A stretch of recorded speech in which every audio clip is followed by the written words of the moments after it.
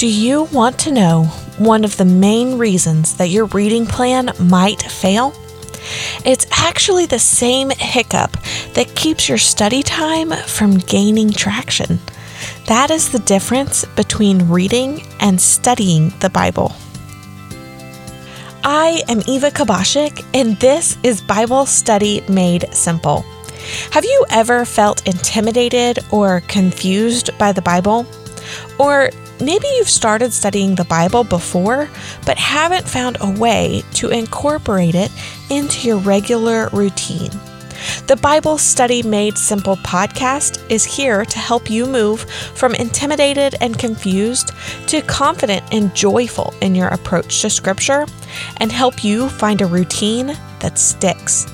The goal isn't checking off a box perfectly, but instead our goal is an intimate connection with the God of the Bible, plus having tons of fun along the way. Often, when you hear someone talk about Bible study, you will hear them use the words read and study interchangeably. I have to admit, I have done this in the past, and sometimes I find myself doing it subconsciously, so I have to be careful when I talk. But what most people don't know is that reading the Bible is different than studying the Bible. So let's jump into some of those differences, starting with what exactly is reading the Bible. When you read the Bible, typically this is going to be larger chunks of Scripture. This will be a chapter or more each time you sit down to read, and the goal is seeing the larger picture of Scripture. Bible in a Year plans would fall into this category. You aren't trying to pick up on every single detail, but instead you're trying to understand what happened in larger sections. My friend Keith Farron from episode 5 talks about this like watching a whole movie instead of just one or two scenes. When you are reading, I suggest you take notes to dive in a little deeper later, but the focus isn't on your notes or finding answers to questions you may have. Again, the focus is just on understanding what that bigger picture is. When you are reading like this, typically you will notice themes that are popping up, words and phrases that are repeated, and unexpected or surprising things that might happen. If you are wanting a reading plan to start, I suggest a chronological Bible reading plan. Chronological means in the order that the events happened. So it's a plan reading through the Bible in the order that the events actually happened.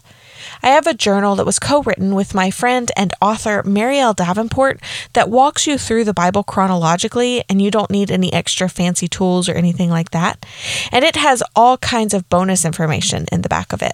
If you're wanting to tackle the entire Bible, this is a great place to start. I'll link the journal in the show notes. As a side note, you might be wondering, why isn't the Bible laid out in chronological order? And that's a great question. The books of the Bible are actually organized by genre instead of timeline. Genre is what type of literature they are. And I have a podcast episode coming out about this in the next month or so. But until then, if you want more information on genre, you can download my free genre guide at evakabashik.com/genre. Now, if you are looking for a reading plan that isn't through the entire Bible, I suggest going through each book of the Bible. Look at how much time you have per day to read, and then guesstimate that a chapter of the Bible takes between 5 and 10 minutes to read. So if you have 10 minutes each day for reading, that is 1 to 2 chapters. If you have 20 minutes, that is 2 to 4 chapters. If you know your reading speed, you can personalize it a little bit better. Another option would be to just read in the amount of time that you have, and then bookmark it and pick up again the next day. This isn't an exact science. You just want to make sure that you are reading continuously through the book instead of just cherry picking what you want to read and what you don't. Now, let's look at studying the Bible. Studying is different because you are going to go a little deeper, do a little research, and sit with passages a little longer. I'll read my Bible every day. Well, okay, most days. But I will probably only study my Bible 3 to 5 times a week. This is a longer, carved out time to spend with God and my Bible. You can spend as little or as much time as you like studying a specific chapter of the Bible, and you will keep learning more and more as you do. This is where you would dig deeper and ask more questions of the text. What is the key theme of this section? Why did the author put these two thoughts together? Why is this repeated? How does this compare to other sections of Scripture? Studying the Bible can be more complex, but it helps develop a greater understanding of God's Word. The point of studying is to let the text marinate a little bit. Let it sink into your life. In my own study time, I will look up answers to questions I had when reading, or just move slowly through books of the Bible, answering these questions and more as I go. Next week, I will share with you the 4 questions I ask each time I study my Bible, so make sure you subscribe to Bible Study Made Simple so you don't miss it. Now, I like to think of reading the Bible like going to the Grand Canyon and standing at the top, looking across the canyon. You can see all of the different layers of rock from the top, and you get to grasp the magnitude of the whole thing, or at least the parts you can see. Studying the Bible in this scenario would be like hiking through the Grand Canyon from one rim to the other. My family, we actually did this together in 2019, and it was so incredible. You can see the plants up close and the different streams that you cross as you're walking.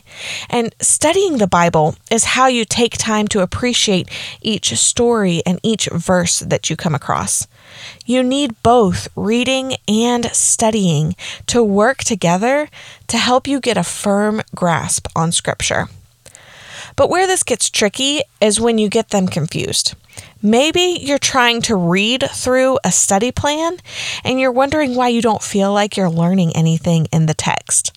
Or maybe you're trying to study through a reading plan and keep falling more and more behind as you go because it takes you so long to work through each section. When you understand the differences, it helps you move forward with confidence in your time with God. So here's an action step for you today. Decide if you want to focus on reading or studying your Bible. Then pick a plan and move through it. If you miss a day, give yourself grace and start back the next day. Keep picking it back up. And as you go, here's a prayer for you to borrow for your own Bible time. Father, I want to know you more through your word. Help me to balance reading and studying to know how to move towards you. Help me to understand the bigger picture of Scripture and how each of the parts fit together. Help me to soak in your word and meditate on it so each of the pieces truly changes me from the inside out. I want to be more like you. Amen. If you don't know how to engage with God's Word when studying, I have a free mini course just for you with 10 different ways to engage with God's Word in your study time. You can check that out at evakabashik.com/engage. And no matter what your next step is, as you take that step towards God through studying the Bible, I pray that you remember our goal is connection with God over perfection in our day-to-day routine.